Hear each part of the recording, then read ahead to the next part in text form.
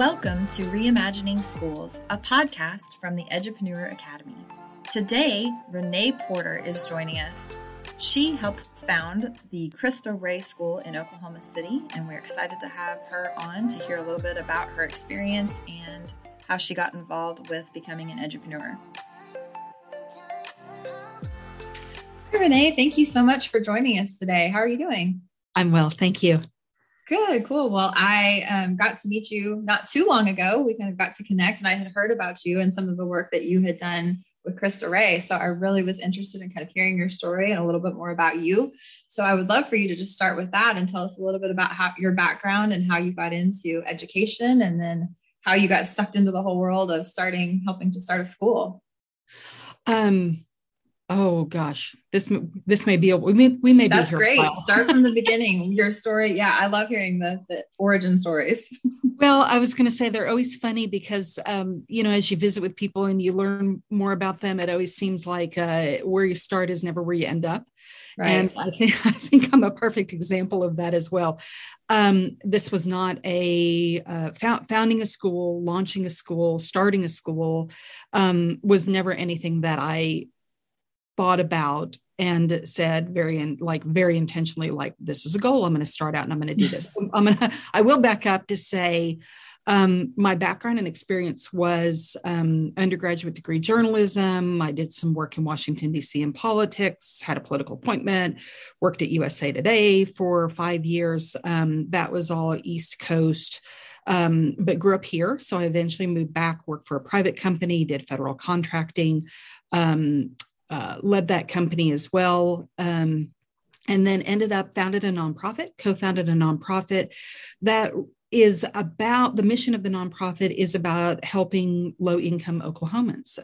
It is structured as a community development corporation, and it is a nonprofit.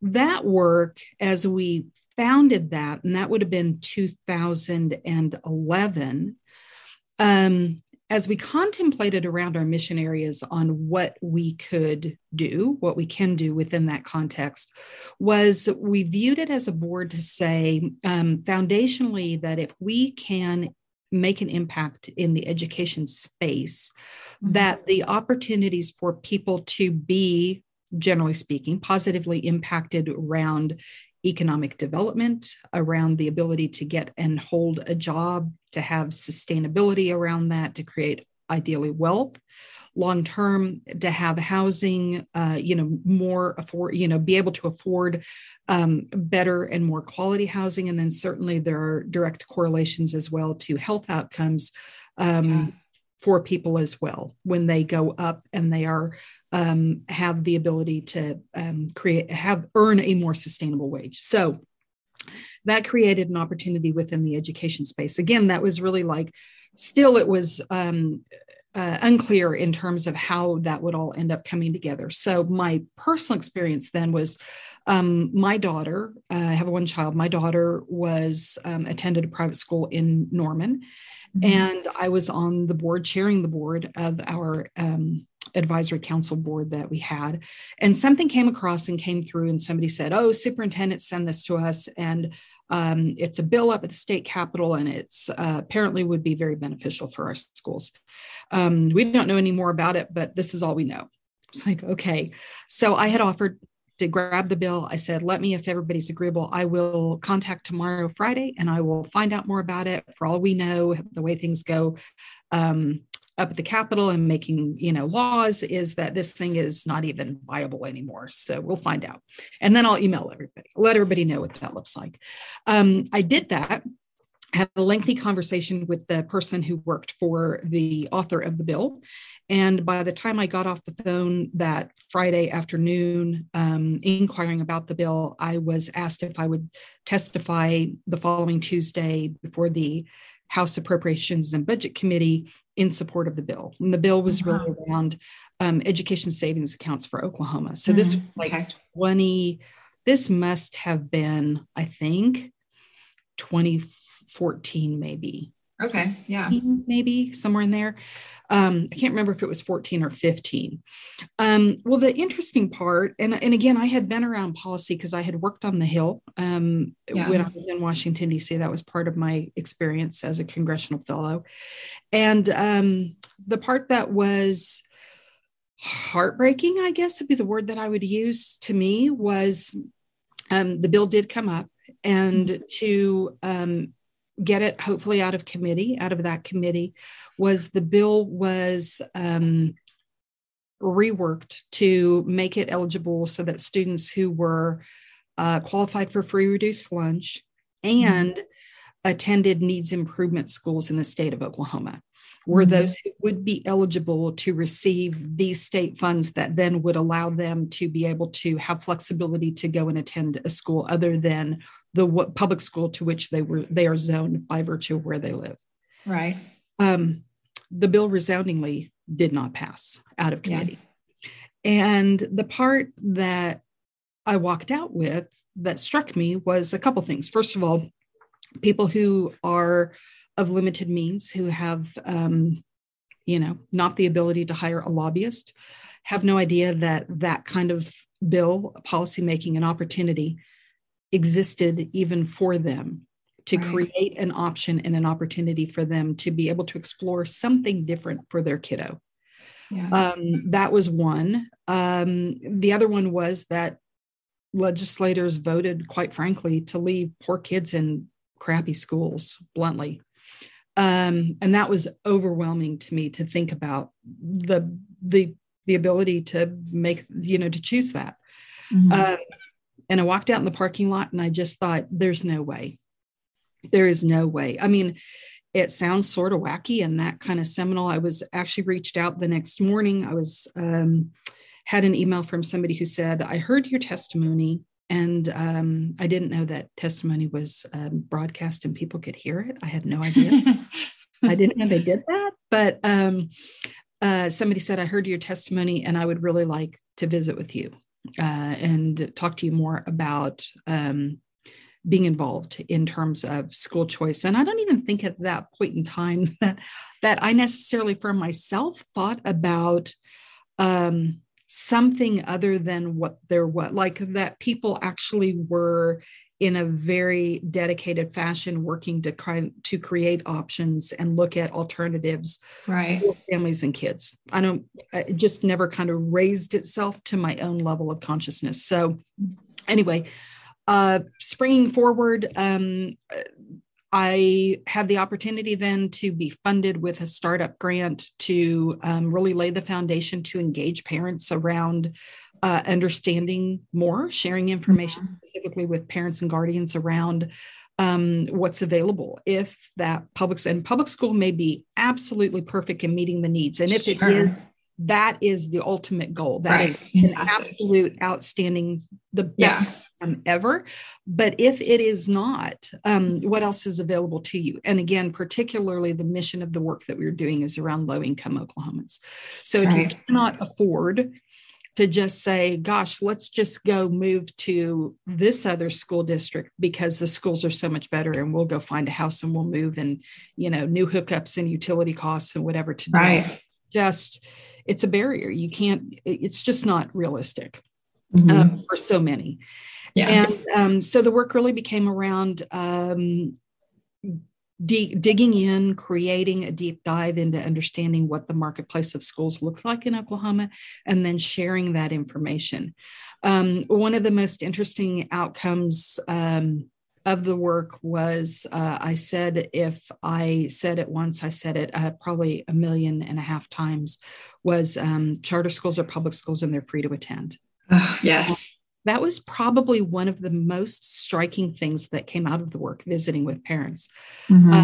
Because as you begin to describe, or parents share stories, and this is where my kiddo's at, and this is what we're experiencing, and this is how, blah, blah, blah, and they go in and are so free and so willing to share information with you in the effort truly to get down to, we need help and we're looking for something different.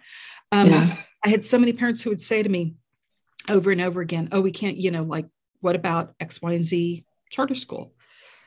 something on, like, I'm in Oklahoma City, our offices were in Oklahoma City. So, whether it was, Dove Science Academy or whatever it is. And they would go, oh, we can't afford to go there. And that's charter schools, and they're free to attend. And finally I got to the point, I heard it so consistently that I was like, why do you think that you cannot attend like that there's a fee, there's a tuition associated with it? And I had a number of parents reply to me, because there's an application. Yeah, that makes sense. Wow. How, and so then, you're trying to explain charter law, which is, I know, but if there's more applications, then there are seats in a class, and, lotteries and open, that kind of thing. So anyway, very, very interesting outcome of that work. So springboarding forward to what we were really, how you started, which is Krista Ray. So that really, all of that as a background, moved what I was doing, left the work I was doing in terms of federal contracting for a privately held company, and moved over to the nonprofit then full time. And in doing so, and engaging with parents and talking to them about options, I, of course, was always repeatedly asked about, what are you hearing? What a family's asking for? What do families need? What kind of solution do we need to have to meet a need for families? And I kept saying, because charter schools, there's a wait list as long as your arm. So those are great, and they are a free option, but there's also an incredible wait list for our charter schools in Oklahoma. Sure. So it was like, well, we need more quality seats for low-income kids. I don't know what that is. We need to start more schools. We need to do whatever, but there need to be more quality seats for families who can't move and don't have that flexibility. And somebody says to me, well, you know what we should do? We should just start a Krista Ray school. My reply to that was, I don't know what you're talking about. I have no idea what you're talking. I'd never heard of that. I don't know what that is. Yeah. Before long, I had was presented with background information on Krista Ray, what the model looks like. And before long, I was one of 4 people who went up to Chicago shortly thereafter, pretty quickly, because there actually, unbeknownst to me, had been some foundational work around exploring the option to have a Krista Ray school here in Oklahoma City. And so 4 of us went up. Chicago is where the original school was. It is where the office for the Krista Ray Network is located, is in Chicago. And that is the body that oversees all of the Krista Ray schools and their fidelity across the United States. So we went up to Chicago, and that work was to kick off a feasibility study, a year-long feasibility study, to see if Oklahoma City was a good fit for a Krista Ray school. Yeah, it's a good process. Yeah. So they have a very specific, very systematic process around 4 primary tenant areas that have to be explored for a location in a city. And those for Krista Ray are naturally the age-old issue with starting any school is building, facility, where will the school be located, particularly located where it will serve the students for whom the mission of Krista Ray is. And the second piece was going to be around a community engagement piece. And that was threefold, actually. It was students. Would students come to a school that had such a unique model? And I'll touch on that really quickly, what that is. Yeah. Families as well. Would families be interested in having their student attend at Krista Ray School? And then finally, like community leaders, stakeholders, influencers within that community also. What are their thoughts about it? The third and fourth areas that were explored in the feasibility study is the jobs aspect. Every student at Krista Ray goes to work 5 days out of the month. They help to earn their way to success and help to underwrite their own tuition through that work effort for all 4 years of high school. And then finally, a fundraising aspect, because as we know, a launch of a school before the tuition in the Krista Ray model that produces some income through the work study program begins to really generate and starts to create some cash flow for the school. Obviously, there's a tremendous need to underwrite founding of the school from a financial perspective as well. So those were the 4 tenet areas. I actually chaired the community engagement. That was part of the feasibility work as well.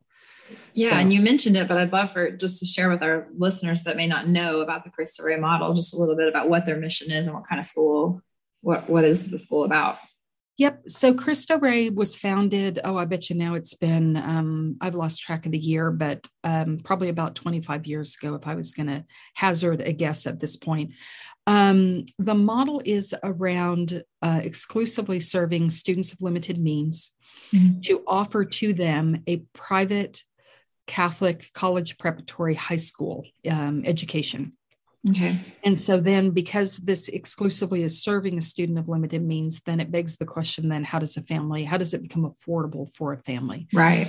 That then ties back in that corporate work study program. So the model for Cristo Rey, as I mentioned very briefly, is that every single student, whether they're a freshman, sophomore, junior, senior, goes to work 1 day a week and 1 Friday a month. So that's the 5 days out of the month. They are partnered with a professional business where they go to work. And when they go to work all day.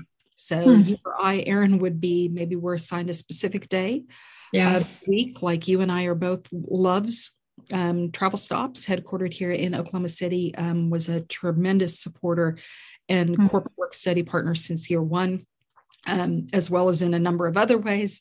But you or I may go to Loves every week. That's where we're assigned. And when a student is assigned, they're assigned for the entire year to that work study partner. I may be the Monday worker. So every Monday I'm going to Loves. You may be Tuesday. Somebody would be Wednesday, Thursday. And then one of us is going to rotate through 1 Friday out of the month. But when we go, we may work in the same department. We may float around depending on the needs of the employer.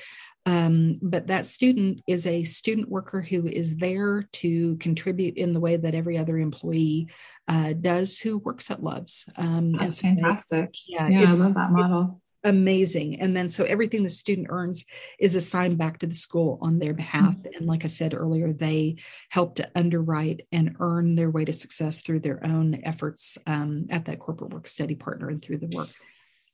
And then you extend it on to thinking about what that does for a student in terms of exploring interests, careers, at careers, having the opportunity firsthand as such a formidable young person, right? Being 14, 15, 16, 17, 18 to begin every year. Usually students are reassigned to a different employer, a different career or industry.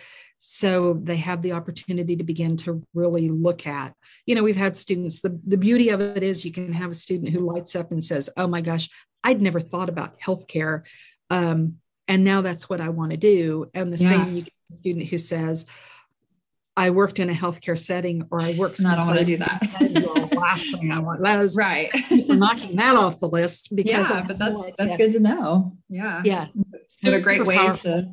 Yeah, exactly. What a great way to find that out early. I feel like, a lot of, including myself, realize that during college, right? When you're kind of changing your major and switching from this one to that one, and that can really set you back, by the time you're, in your 20s in college, trying to figure things out if you haven't thought through some of those things. So that's another incredible opportunity for getting kids involved young with businesses like that. I'm wondering, since it was like a low socioeconomic market of students, did you guys face challenges around helping those students get to those locations for the businesses at all? Yes. So because it's a private school, interestingly, transportation is not offered. However, I can share with you that we didn't have a family who transportation was a barrier. So families got there, or they figured it out and carpooled and those sorts of things. Regarding the work study program, yes, the school transports students to and from the location. So you think about the logistics of managing and operating a school anyway. And then you layer on a corporate work study program, and you're moving students around a city and around a community and every day. we opened with 128 freshmen. That was how many we had admitted when That's we a good size group. Yeah. To start with. Very good number of students, a big school. That's a lot by the time, and we only opened the Cristo Rey model, as is with so many school startups, of course, so that you're scalable and manageable, is we started only with freshman class. Okay. Yeah. I wondered that if you just started with 9th grade and then just let those kids work their way through. Yeah. Exactly. So that was the 1819 academic year. And so the students, it's kind of lovely to be talking right now. The students are seniors and a couple of weeks away from graduation. So how cool. Yeah. It's always so great when you get that first group of students through graduation. That's neat. And you're already kind of starting to touch on it. So I'd love to just have you share more about what some of the early challenges were in starting the school. Because I know that you mentioned that obviously you were thinking about all these things. It sounds like Cristo Rey had kind of a layout of facilities and locations, but when I'm often working with other educators that are thinking about starting a school, these are some of the things they're facing. And I'm sure you did too, with like what kinds of locations are available. Can we use a church space or, other facilities? And then, all those school operations pieces too. So if you can just kind of think back to any challenges you guys had and maybe how you overcame those. Sure. I like the way it sounds like any challenges. It was like, where do I start? Those opportunities. Yes, exactly. But the list is so long. Yeah. So you're absolutely correct to say, the beauty of the Cristo Rey network is that they have a team of people who work through and with. It is a very systematic. They have done it. Oklahoma City is school 33. I don't know how many there are today, quite frankly. Yeah. But Oklahoma City was school 33. So you think about. They've done it a few times. Yeah. They have done it a few times. So there's lots of lessons learned. And then also just kind of on a broader level with the Cristo Rey network, the closest school to us, which had opened, I think, 3 years earlier, was Cristo Rey Dallas. And so just that proximity and then the openness and willingness for folks who had also plowed ground that we were, beginning to step on was really, really, really helpful. I made more trips to Dallas to go see things in person and to go visit with folks and see students and, things that come through. There were, I guess I'll back up kind of to touch on some of the things I mentioned, a year-long feasibility study and identifying, key components to the school startup. The areas that were identified, and they were required to be identified in our final feasibility study, was the building. And this was a really interesting opportunity for us in Oklahoma City because there's, market wasn't what it is today, but looking and exploring around in the building committee and their work was identified OSU OKC. So Oklahoma State University has a campus. It is not their main campus, but they are land grant university and they have a campus and location in Oklahoma City. They had some additional capacity. So the president at that time, Natalie Shirley, actually reached out to somebody on the committee and said, I hear about the school. I hear the work that's going on. Have you guys identified a facility? And we were really at a point where a lot of things had been explored, but nothing had been firmed up. And not only that is ultimately where the school ended up. The school was founded on the campus of OSU OKC. That's and cool. The really important part, you think about the building is structured exactly the way you want it. It has classroom space, it has offices, it was P for perfect. But moreover, uniquely for any Cristo Rey school was there had not, prior to Oklahoma City's opening, been a school that had already been co-located on a college campus. Yeah, that's a really cool opportunity. It was super unique. And then thinking as well around the opportunities to partner, have concurrent enrollment opportunities for student, because a really important piece that I perhaps have not mentioned is that the ultimate goal for Cristo Rey is, as I said, the student who is recruited, who's admitted to Cristo Rey, is a student for whom the opportunity otherwise is not financially available. So you're bringing that student in. often behind academically. 1 to 2 years is kind of the common, or was very typical of a Yeah. student who came to Cristo Rey as a freshman. Bringing them up to speed, offering them all of a very rigorous college prep education, but moreover was getting students admitted to college and then persisting through college as well. Yeah. So it was very common for us to say, once you come to Cristo Rey, you're with us for 8 years, 4 years of high school. And then there is, with every school, alumni support, all of that reach back still that continues. The Cristo Rey Network has university partnerships that exist to create additional supports for students also. That's fantastic, because I know a lot of schools that really do focus on sort of college admissions and kind of don't think beyond that, right? They're like, well, we got them in, our part is done. And so that's really cool to hear that you guys were thinking about how to support them beyond just high school. Exactly. They have a university partnership program, in fact, and one of the earliest folks who signed on to be part of that was Oklahoma City University. Oh, cool. They saw the benefits and merits, and to kind of highlight is, while that is in our backyard and we think, the academics and what the unique and discriminator kind of degrees and offerings that are at Oklahoma City University, that's here. And they saw a connection, of course, to the students at Cristo Rey, Oklahoma City.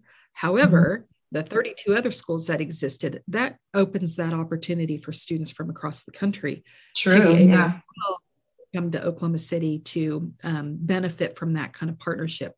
That partnership, when a university is a partner to the Cristo Rey Network, that opens up additional financial support, recognizing where the student is coming from, oftentimes a first generation student as well. Yeah. And then the financial burdens. College is not cheap for anybody. Right. But if you're also a student for whom, this maybe perhaps has not been planned, even if you planned it, it's still expensive. Yeah, absolutely.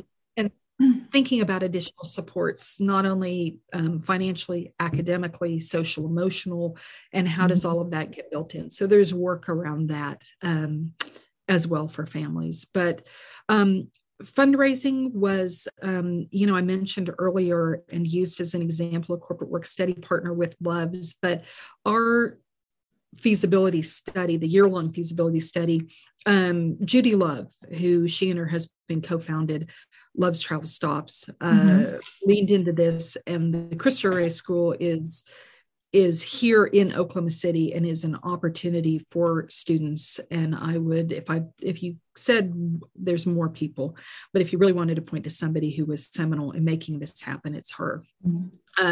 She chaired the feasibility study for Oklahoma City, and then, like I said, has leaned in. She chaired the subcommittee on fundraising with Bob Ross, who here locally runs the Inasmuch Foundation for us as well, and the philanthropy and the investment with a very specific return on that investment is very clear for a Cristo Rey school and what it can and does for students. And I think that obviously will be proven out now with this senior class who will graduate. And I just saw something on Facebook the other day that every student who's graduating from Cristo Rey this year has college acceptances. So it'll be as well. That's fantastic. Get them to and through college as well. Sure. Is the work. Some of the other, the building, of course, is a big one to plow through. Having a job, having a corporate work study partner for every student in Oklahoma City. So we had a specific person also who, Regina Burcham, who led the corporate work study program as its founding director and identified job partners here in Oklahoma City. And again, these are professional businesses. The goal is that students are stepping into law firms. They're stepping into, our large companies that do general contracting and those sorts of things. So, healthcare organizations, that they have the opportunity to see inside what a very professional working environment is. as a contrast to that, we've been approached to say, oh, we have, fast food or something like that. That is not the setting and ideal. The goal is to give a Cristo Rey student that professional experience that's going to tie into post-secondary, a professional degreed type of positions. Exactly. Sure. Yeah, that makes sense. Yeah. Well, that's a really neat story. I'm glad you told me more about that. I didn't know all of that about Cristo Rey, so I appreciate knowing that too. And also I was just thinking about, you obviously mentioned that this wasn't your childhood dream to grow up and start a school, and it wasn't something that you thought ahead about a lot. So now, like, looking back at that, are there things that you wish you would have known at the time, or that would have been helpful for you if you could go back now to the beginning? Can you think of some things? Because for one, I have kind of a course that I offer, and I'm always trying to think of things that are helpful for other entrepreneurs in the beginning of their process. So whether that's books or resources, or, maybe even specific networking people that you came across or found along the way, what would have been helpful for you to have had that you didn't have in the beginning? Well, the things I'd love to focus on, identifying and having the folks with the experience and the experience and background and network to bring in and lean into the work in very specific areas. Yeah. Again, the Cristo Rey network, it's a well-oiled, they know what is needed. They know, right. Very specifically what you need to plow down. And then doing that work very early around the feasibility study is who will lean into that work. And, it was funny because I had these conversations with the folks at the network office, and they would say, you're going to need to get somebody to, help with whatever. You're going to need to identify somebody who does blah, blah, blah. And I'd say, yeah, no, we can do that's. Like, I'm not worried about that. I'm not worried about that. And they're like, no, you really need to start working on that. And I would say, this is Oklahoma City. And we are so unique here. And they'd say, I know everybody says they're unique. I'm like, no, we do something very different here in Oklahoma City. The just inherent culture of Oklahoma City, where people lean in to help one another, and they lend their personal networks, and they open doors to make things happen. Yeah, is like none other. And I am saying that as somebody who lived in Washington, D.C.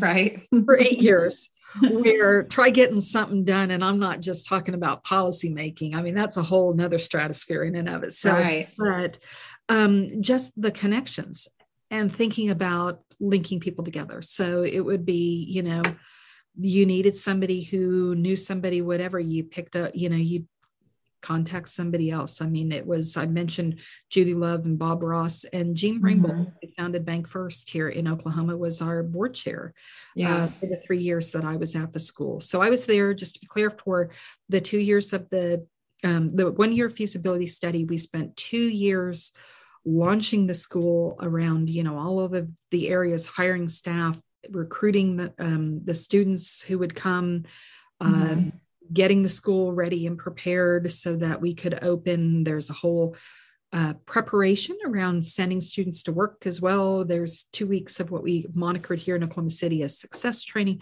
So many every school is complex. And then we layer on this corporate work study part on top of it. And it really gets to be something else. But everybody, I mean, it was crazy how it got done. It would always it would get done because it had to get done, because we needed an opportunity for students and open the building. But normally there is 1 year of launch. I think, Aaron, probably just to share with folks, if somebody said, what was the seminal, hardest, longest straw, biggest thing that you needed to get done that was a challenge, and it was for us in Oklahoma City, was identifying our academic leader. And so Cristo Rey has a unique model where they have actually a president principal model. So my role was as president and CEO of the school, ultimately responsible for everything, but particular focus on operations, development, networks, creating opportunities. And then the principal, of course, leans into everything academic and oversees. Yeah. So you think about just having usually just the principal who does all of that. Right. The jobs and the connectivity piece and everything was really where I would lean a lot of my efforts. So we were unable during and right when we were getting to, you get to that point, it's like, we've got to figure out what we're going to do or we're going to delay.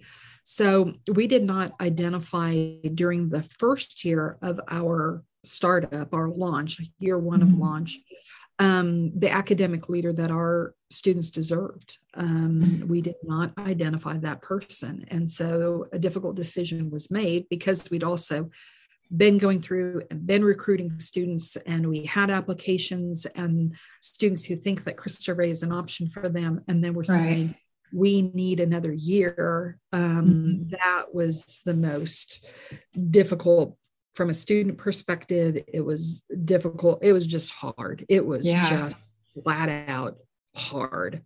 And eventually we did identify our, founding principal, that academic leader. And perhaps the most interesting and fascinating thing, and it overwhelms me today because at least three students come to mind who, with that delay and with that postponement of our launch from what we thought was going to be 1 year of getting the school ready to 2, there are 3 students who repeated their freshman year.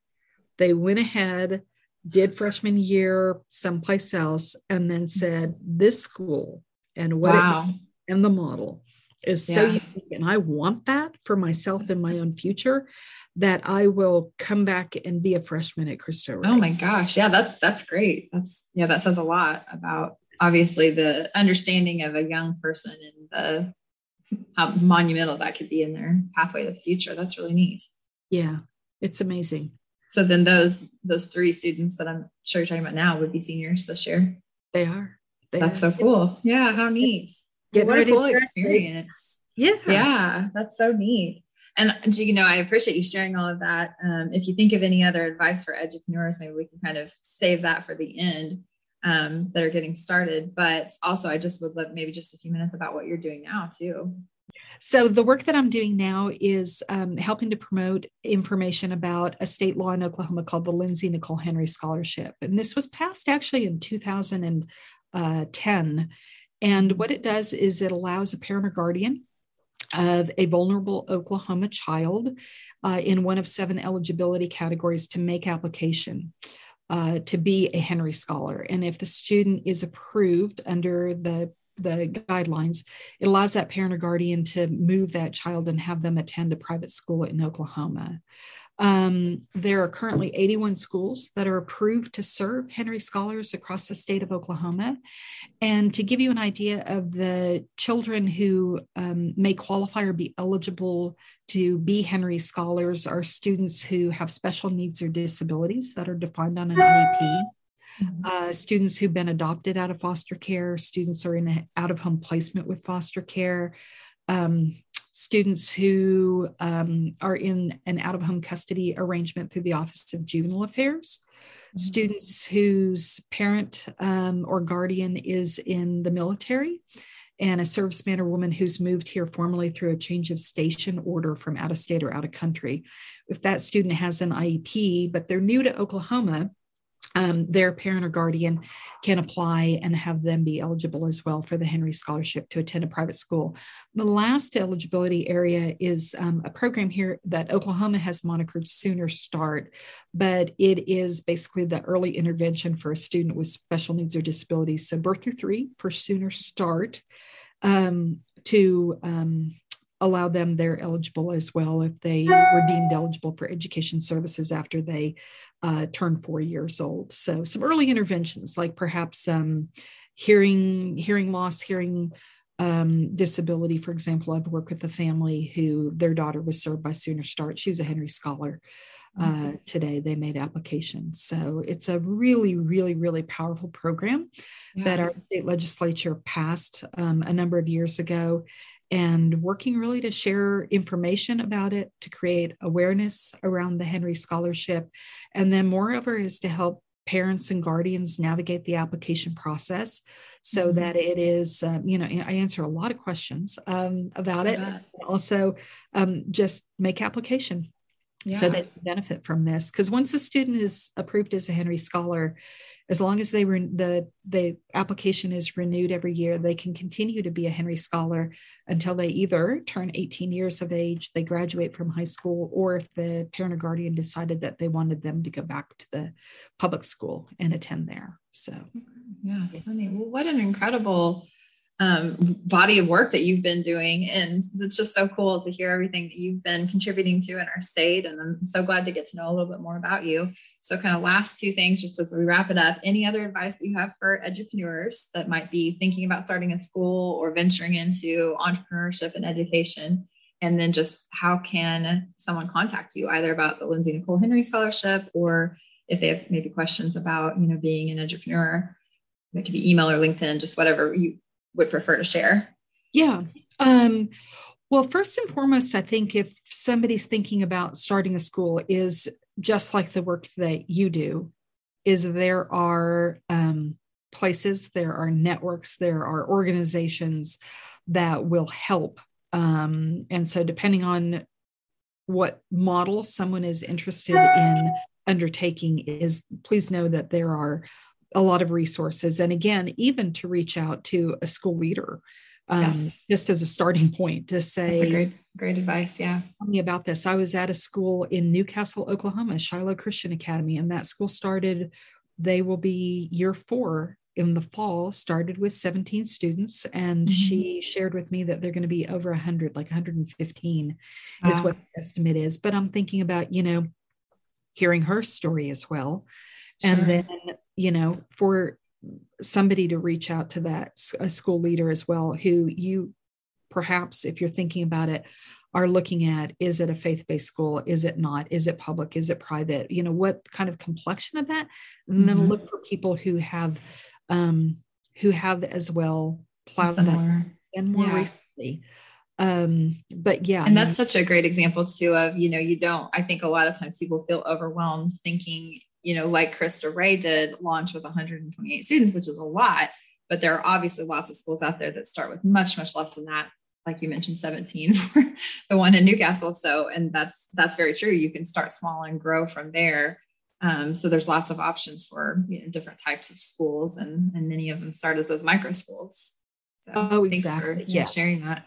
Yes. So there's definitely a lot of opportunity for whatever that size is. And, it's funny, it reminds me very specifically that, think about sending a student to work like we do at Cristo Rey, and their 14 and 15-year-old students who all of a sudden are going to be going into professional work environments. Like, what uncharted territory. We think about what that's like to start and have a day one if you're an adult. Right. Going someplace and beginning work for the first, you begin to press that back as you go, and it, weeks to days turn into weeks, which turn into months and years. Yeah. You're employed someplace. But I always used to try to tell the students, just as a reminder, because I think it's healthy, and this will tie into the schools as well, I hope, is everybody has a first day. Yeah. Everybody has a first day. And I would even look at them and I was like, I had a first day here at Cristo Rey. Regina and I walked into an empty building, the two of us, completely empty, and say, things have to start someplace. Right. You're going to go, you're going to do that. I used to try to tell them, I was like, when we go downtown and you see the Devon Tower, I was like, Larry Nichols had a first day. Yeah. We forget that the building didn't start with that tall tower. Yeah. Yeah. He didn't start with 50 stories, but it's got to start someplace. And the same with a school leader. If you're thinking about this and it's on your heart, and it's something that's the way it was for me, leaning into the work and doing it is, yes, you're going to have a first day. Yes, it's going to be hard. Yes, you're going to have challenges. Yes, there are a ton of folks who want you to create that for students, have that opportunity, make something happen, and help you to do the work. So for sure, there's lots out here. I think Oklahoma Public School Resource Center as an option. There's absolutely. And they have the School Design Center, which is supporting new school startup and helping you think through all of that process. So lots of resources, but it's always helpful to hear, people's perspectives that have been there before and done that, because sometimes they give me things that they found that I've never even heard of before. So thank you for sharing that. Yeah, exactly. And then as far as contact, we have a website, of course, for the Lindsay Nicole Henry page, and then my contact information is there. But real quick, I'll share the website is lnhhelp.org. So that stands for Lindsay Nicole Henry help.org, but it's the initials, lnhhelp.org. And then my email address is Renee, which is spelled RENEE at, of course, lnhhelp.org. So yeah, feel free to reach out if there's some way that I can help. And like I mentioned earlier, if I can't help, can I make a connect? Can I connect you with somebody who has the resources or experience or, to be able to support whatever that is? Thank you, Renee. I appreciate that. Yeah. And I will put your email and website in the show notes as well. So that'll be there as well. But thank you so much for sharing with us today. I really appreciate your time and fascinating story. And it's so great to continue and hear about the work that you're doing in the future too. Well, thanks for the chance to visit about all of this. I appreciate it. Thanks, Erin. Thank you.